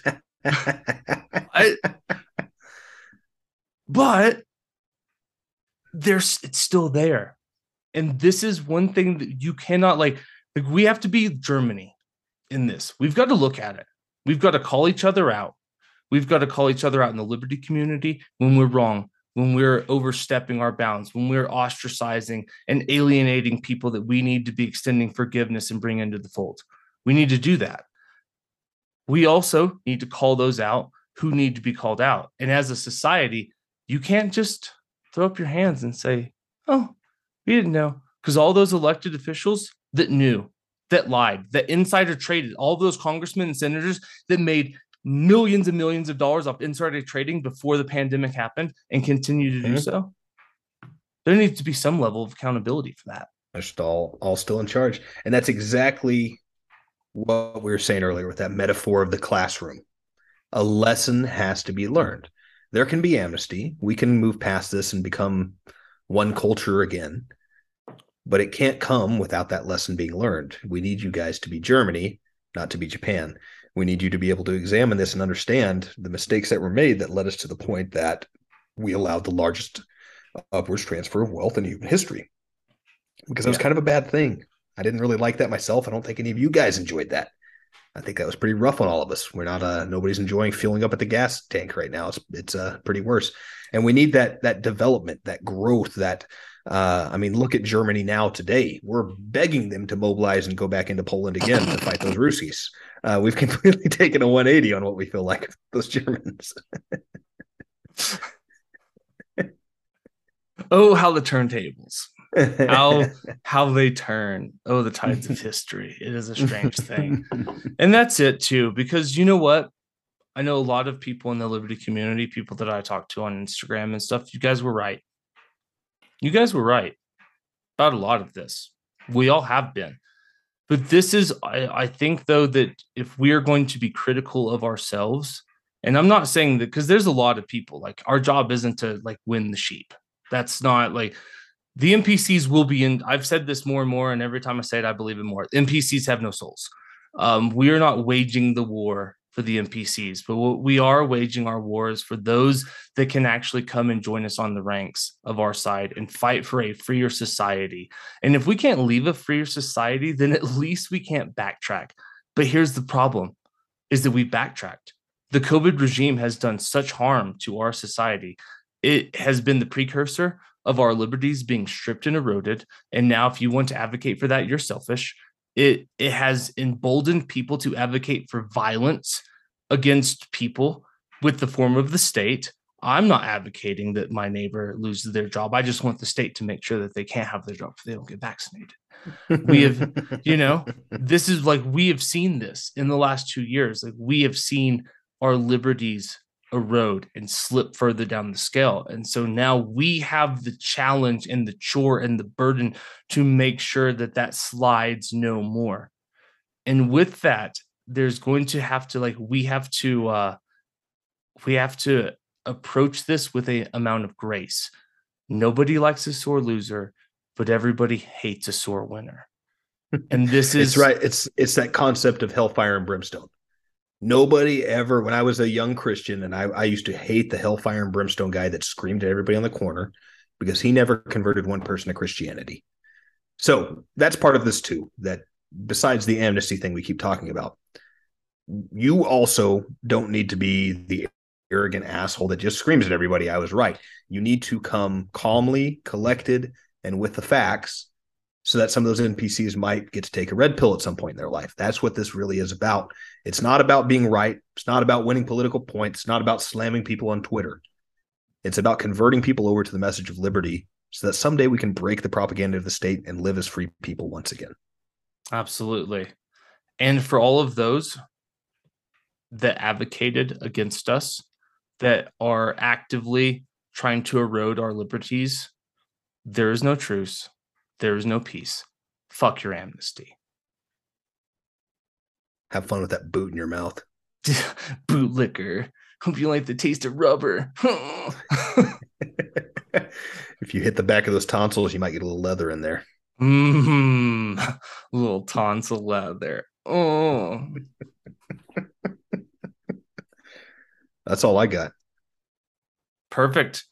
Well, thank you guys. We appreciate you. Thanks for bearing with us week in and week out. We really do love you guys. You are the reason that we speak in this microphone, but I know that Logan and I, we joke a lot, but we also are very serious and passionate about this. And there is a lot of stuff that just can't slide into. That's why we do the research. That's why we do these episodes. So that politics are dark. If you don't want to cry, you got to laugh. Yeah, I definitely, laughing is a defense mechanism, probably an unhealthy defense mechanism at this point for me, because I have a very one I know. I have a very dark sense of humor. I laugh at things that probably aren't funny, but it's either that or I scream and I shout, and I don't like to scream and shout and cry, so I try to laugh. It helps the medicine go down a little bit easier. More charming. Yeah, but that's why we do this, and hopefully that these episodes are informative and interesting to you guys. And I hope that if there are those liberty curious people that are in your life, that you could send them to this podcast, and hopefully we can help push them over together, right? Because it's all one big effort. We all have our roles to play, and if you guys can open their mouths, then hopefully we can throw the pill down the back of their throat. You want some peanut butter, buddy? Yeah, right. However helps it go down easier. That's what we're here for. If you enjoy our show, it's not much to ask, but it means the world to us. Please give us 5 stars. It goes an awful long ways, and Logan and I would love to do this full time one day. But for right now, we just have to grow our listenership and get more traction with the people that tune in week in and week out. And what helps in the algorithms? 5-star reviews. So if you actually like what we're doing, I humbly ask that you take 5 seconds, 10 seconds out of your day to give us 5. You don't even have to leave us a review. Just give us a 5-star review. If you really want to leave us a review, I'd love that. But we're not asking that. All I'm asking is the bare minimum. You got to help us out. I noticed this the other day, which is actually, I thought was a very encouraging sign of growth of the podcast. We've started getting marked with COVID-19 warnings on episodes, which will probably happen to this one. But that's why we need you guys to go out there and help any small bit, just give us 5 stars, whatever you can do, subscribe, like, whatever you got going on. Takes you 3 seconds, but it really helps us get over the hump of that algorithm, start getting our stuff out there, because we're already being watched, even though as few of you guys as are listening, there's already an FBI agent assigned to us hitting that at-home button they have that they can get on all these social media platforms. True. It's a badge of honor at this point to be marked with spreading COVID misinformation. It really is quite optimistic to see that. It really is. It's a badge of honor. So like I said, we really do appreciate you guys. Logan said, like, subscribe, share the podcast with somebody. It means an awful lot to us. We love doing this. Logan and I love talking because we are raging narcissist, and we love the fact that people actually listen to us. So thank you from the bottom of our hearts. Share this with your NPC friends, and hopefully we can red pill them, because we all have NPC friends. I'd like to act like I live in this perfect liberty community and everybody is awakened, not woke, but awakened as us. But we all know it's not true. And there's just some people that need a little bit more time than others. And patience is a virtue. And there can be no forgiveness without atonement. And there's a certain group of people that there will be no amnesty for, because they do not deserve it. That's right. All I got, guys. Those kings, no more kings. No kings, no rulers. With all that being said, we fight against the mob with people over politics. We'll see you next week.